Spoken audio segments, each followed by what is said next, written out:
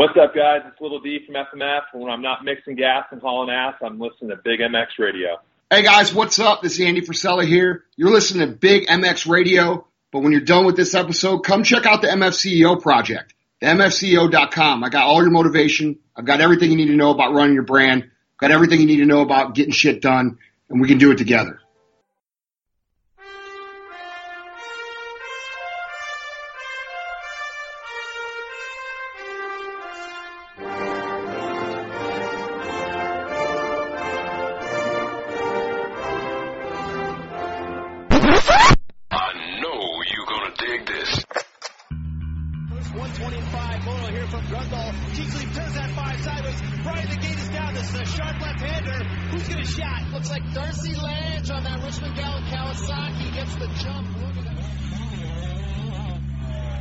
That's where it all started.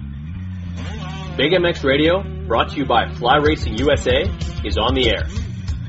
Fueled by passion, focused on motocross. W Wheels USA, Moto Ice Wrap, Viral Goggle Brand, and Maxima USA make it possible to bring you the news, the interviews, and the point of views inside the sport of motocross. The gate's about to drop on Big MX Radio. Welcome to the Big MX Radio podcast show brought to you by FMF. I am your host, Brad Gebhart, and with us on the line, a very special guest. What some call him the Pineapple. I know him best as Brian Medeiros. Brian, how's it going? I'm doing good, man. How are you? Hey, not too bad. It's a Thursday evening here in Winnipeg. Nice and beautiful sunny day, but I guess you're pretty much used to that being living in Southern California. I gotta ask, how were the stopwatch nationals today? Something that's almost like an annual pilgrimage every single year, where everyone heads off to the different Southern California riding spots where they do unbelievable prep jobs, but that's where all the pros come out. There's nowhere to hide, and the stopwatches are out. Oh yeah, I mean today was actually pretty good. They dug the track pretty deep and threw some water down, which helped keep the track moist for the most part. And it was about 90 degrees today, so the track was surprisingly good for a while. So it was good, but every factory team was out there, so definitely a good time to go practice and see where you're at. Absolutely. And for those who don't know, the two of us became most familiar with each other just this last January, February, where I was staying with Dennis Stapleton at Stapo MX, where you reside, where you work on bikes, you train riders, you do a lot for Stapo MX. So before we get into your nationals effort, maybe talk a little bit about your involvement with Stapo MX, and as well as why we often see you gracing the pages of Motocross Action magazine. Oh yeah, for sure. I've lived with Stapo now for about four years, I want to say, and just from being around and learning how to work on bikes from different spots. I try to chip in as much as I can, help out the program that we've got going on here. Well, there you go, and you definitely lend a helping hand whenever you can. Lord knows that Stapo needs it. But on top of that, also able to hone your own craft and your sights set on becoming an established professional racer, and one from a state that maybe we don't know too many top flight pros have come from. Most people would imagine that you're from Southern California, but that's not true. No, actually, born and raised on the island of Kauai, in the state of Hawaii, and lived there till I was about 18 years old. And I remember it was funny sitting at the desk with my mom and dad back home, about to sign my college papers, and I'm like, man, I can't do this. I need to give this motocross thing a shot, at least for 1 year. And they're like, all right, you got 1 year. Here's $500. Figure it out. If you want to make it, figure it out on your own, kind of. So luckily, they've always raised me to be a hard worker, never give up, and of course they still supported me over that 1 year, and then that 1 year turned into 4 so far, and finally achieved the goal this past year, getting my pro license, so outdoor license, I should say. So, yeah, that was pretty cool. And then lined up for my first national at Washougal last year. It was kind of like a load up the bike in the van and let's go see where we're at, and ended up qualifying. So that was pretty cool. Super cool experience. I think I got like 30th overall or something, so not great, but glad to have qualified for sure at my first national. There you go. There are plenty of guys who do show up and don't even make the Fast 40, and you're well on your way. Starting with only $500 in your jeans, you land yourself in Southern California, befriend a guy like Dennis Stapleton, who's extremely well connected and just a hardworking guy within the sport, loves the sport of motocross. So you've really kind of plugged yourself in to put as much time on two wheels as possible. I think you do exactly that, and I think it's one of your strongest points is the fact that you put a lot of time on different motorcycles, whether it be the different shootouts and the product tests and the odd super mini test that happens every once in a while, because you are a pretty small guy. But eventually you've got to pick a motorcycle, and you'll be riding coast to coast on some YZF 250s.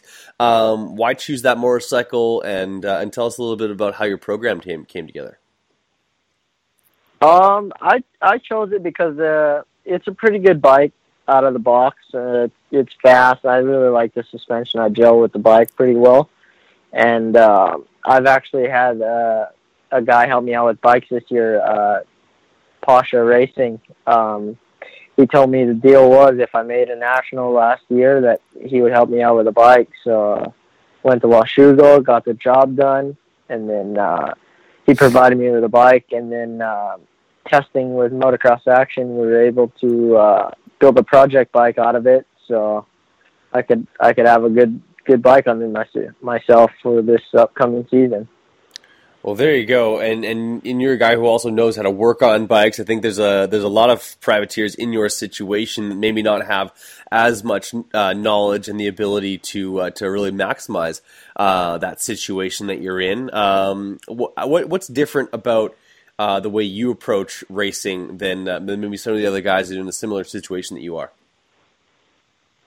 For me, I think racing is still fun to me. A lot of people view it as their job or whatever, but I like to do other things. I like to work on bikes, learn how the mechanics work of it.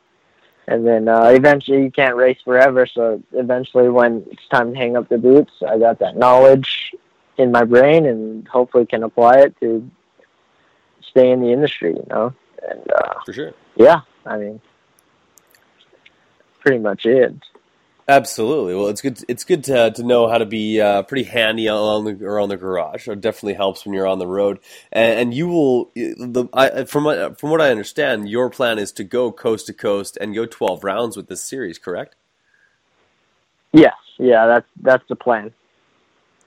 So that being said, you need a lot of support to do something like that. You must have, in addition to Pasha Racing, which is a kind of Southern California staple as far as motocross racing goes, there must have some other sponsors that have come up and offered you different contingencies and some reimbursement for running some logos or some product or what have you. What kind of sponsor do you have? Yeah, for sure. This year I've been lucky enough to get a local company back home. One of my buddies, he comes over and rides every so often. He owns an electric company, Kauai Energy, back home. He helped me out with 7 rounds of race entry this season, which was super rad. And then also have my buddy Daryl from back home as well with the Bin Racing. He's a mechanic as well.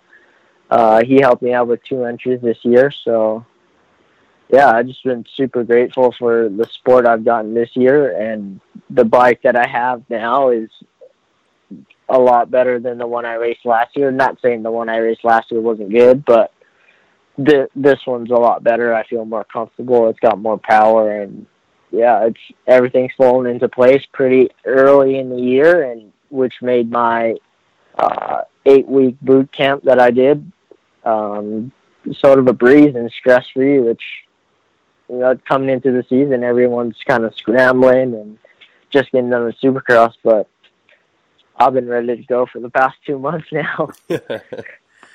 Yeah, you have, absolutely. So, let's clue into what a boot camp like that is comprised of. What types of exercises were you throwing yourself through?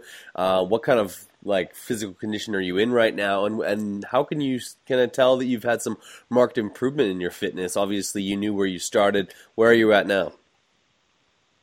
Yeah, I mean, before the program started, I kind of picked out my weak points and knew what I needed to work on, and then I set a baseline. Did 2 30-minute motos and kind of watched the lap times and see where they went, where I felt like I needed to improve, and then kind of translated that over to my gym exercises and working on a lot of circuit training and a lot of cardiovascular stuff with cycling, and I definitely felt a huge improvement. The first 2 weeks were the hardest, but once I got it going, it was sort of got better and better as I went each week, and now it's 2 30 minutes plus 2 laps is really no problem. Well, there you go, and holding on to the motorcycle is kind of the maybe the biggest hurdle of approaching the outdoor nationals. It's a grueling series, and you're going to be doing so on the road. What kind of transport are you looking at? And have you kind of mapped out your summer as far as who you might link up with along the way? And I come to also understand that you've acquired a furry friend to accompany you. Yeah, I mean, it's me and my dog, van life. We're just winging it. No, but I got some buddies back east. They invited me to come stay at their house, and then also probably go and check out Bat Walker's place. Get a little riding done down there, and then just kind of see where the road takes us. I mean, it should be a fun summer. I'm looking forward to it. I've dreamt of this since I was 5 years old, so it's time to go and live it, For sure, and I'm sure there's a few people out there that have that look at your motorcycle and see something rather familiar. That's something we haven't seen in quite some time. The 934, obviously made most famous by David Villeman, but you have a different reason for running it. Yeah, I mean, back home where when I was growing up, we only had a really limited amount of riders, and I remember my Uncle Troy used to run that 934 on his Yamaha. So I've always, ever since I've been on Yamahas, I was like, okay, I'm going to run 934 as my first pro national number, and then hopefully cut that thing down to 93 or something at the end of the year. Yeah, absolutely. If you find yourself in the points more often than not, definitely have a chance at a national number and dropping that. But the 934 does look good, especially on the back of that brand new FXR gear, which you've recently switched to, because last time I saw you were head to toe in a different brand. Yeah, I mean, Andy White and everyone over there at FXR was so cool to me. And I was out riding one day at Kahia. I think I was testing the Chad Reed bike that we built for Motocross Action, and Andy was like, I didn't know really who he was, and he was like, hey man, I like your gear. I was in FXR gear. I was like, oh cool, thanks man, I really like it too, not knowing he was the brand manager. And then after that we just hit it off. He's like, yeah, just let me know what you need, and yeah, we'll get you hooked up. So I'm super grateful to have a gear sponsor this year, and yeah, the gear is super comfortable. I love it. Really well vented, so heat shouldn't be an issue on the East Coast rounds for sure. Oh, for sure. It's a good thing you had some nice things to say when Andy came up to you, unbeknownst to you. You know quite a bit about gear and how good gear is made. It's a damn good thing you had some good things to say. Otherwise, that exchange might not have gone as well. No, I always try to pick the good out of everything we get to test, because I'm super grateful for the opportunity that every time Motocross Action needs someone to do photos or videos, I'm their guy. So super grateful for that. And this year they've also helped me in my preseason as well with providing me a Yamaha 450 to do motos on. So for about 2 months I just worked on 30-minute motos on that thing, and then when I got back on my 250, I'm like, man, this is a cakewalk. No kidding. And you do send it on that 450, my friend. You're a small guy, as we alluded to earlier, and the command you have over that motorcycle is really something to kind of stand back and watch. Where do you come to your riding style? Who do you kind of model your riding after, or is it 100% your own? I try to be as smooth as possible, kind of like a Christian Craig, feet on the pegs. Obviously, we're a little different in stature, but he just makes it look so easy. I like that style, and it takes less energy. And then sometimes when I get out of control, I know I go a little J-Mart, but it's all good. Fair enough. Well, we definitely do wish you the best on the road, and I know you just got back from the Stopwatch Nationals, so there's definitely some maintenance that needs to be done, some bike washing for sure. But I know you got a ton of great sponsors, man. I give you an opportunity to run those down for us, and we'll let you get on your way, get with the rest of your evening. And I think what we should do is after every round or every couple of rounds or so, get a little bit of update from you to see how life on the road is going with you and Enzo. Yeah, for sure. I'd love to do that. And I'd just like to thank first of all Posture Racing, providing me with a bike. Motocross Action magazine obviously helped me get all the parts. Pro Circuit, Mitch and Bones and Jordan, all those guys over there, they're actually helping me out today, getting my race bike all dialed in, suspension to where I like it. So can't thank those guys enough. And also FXR, keeping me looking fresh. 60 helmets, Scott goggles, Dedicated Ride Co., Works Connection, TM Designs, Staple MX, Dennis Stapleton, Junior and Senior. Yeah, they both helped me out a lot.